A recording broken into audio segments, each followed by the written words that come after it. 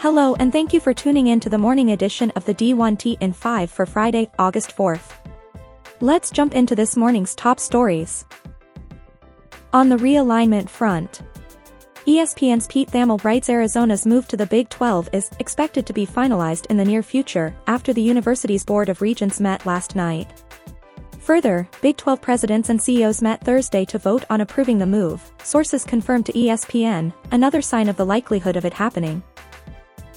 From the Associated Press, the person with direct knowledge of the Arizona situation also said that Arizona State was mulling jumping to the Big 12, too, but was not as far along in the process.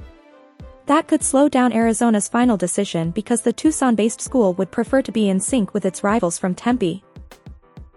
Yahoo's Ross Dellinger reports, decisions from Big 12 expansion targets Arizona State and Utah have not progressed as quickly as Arizona, but they remain viable options for the league and a conclusion is expected in a matter of days.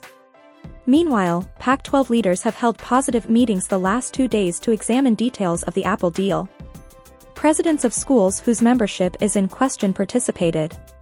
A grant of rights was expected to be presented to presidents at a meeting Friday.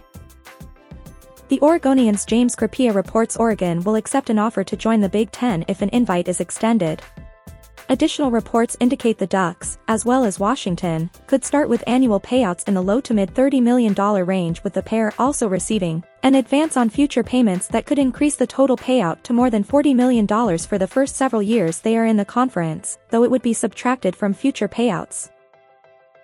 JohnCanzano.com's namesake touches on an unreported topic regarding the future of the Pac-12, noting he spoke to a Mountain West president about a possible merger in the event of several Pac-12 schools leaving, and the answer I got was, hey, they owe Comcast $50 million, and they don't have a media rights deal that's signed. And if you lose the wrong properties, Oregon, Washington, Arizona State, suddenly you don't have a media rights deal. It becomes a headspace issue, like, is the Pac-12 really going to accurately see itself at that point?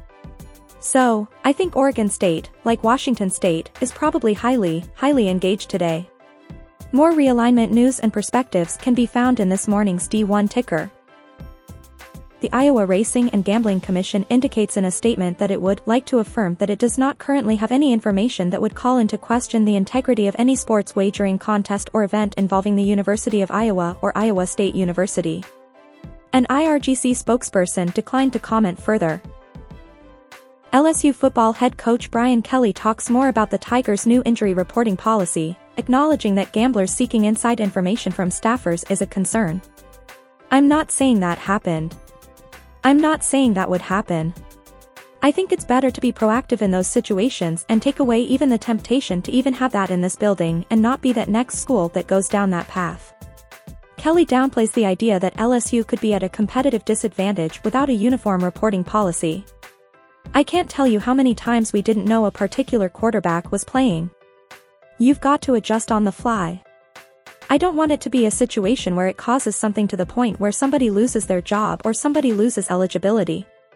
I mean, that's a bigger issue than, well, we got a tactical advantage today because we found out he was playing."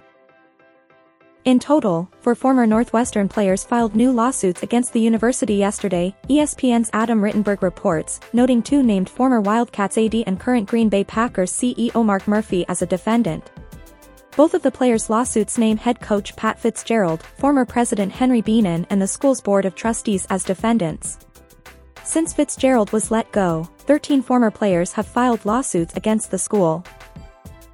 Wisconsin will expand beer sales to the general public at the Kohl Center and Laban Arena for hoops and hockey games starting this season.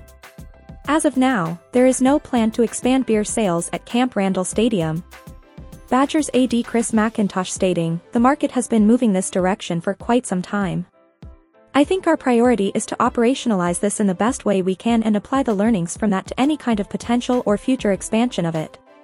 So I think what our focus is right now is just on doing the best job we can in the Kohl Center and Laban."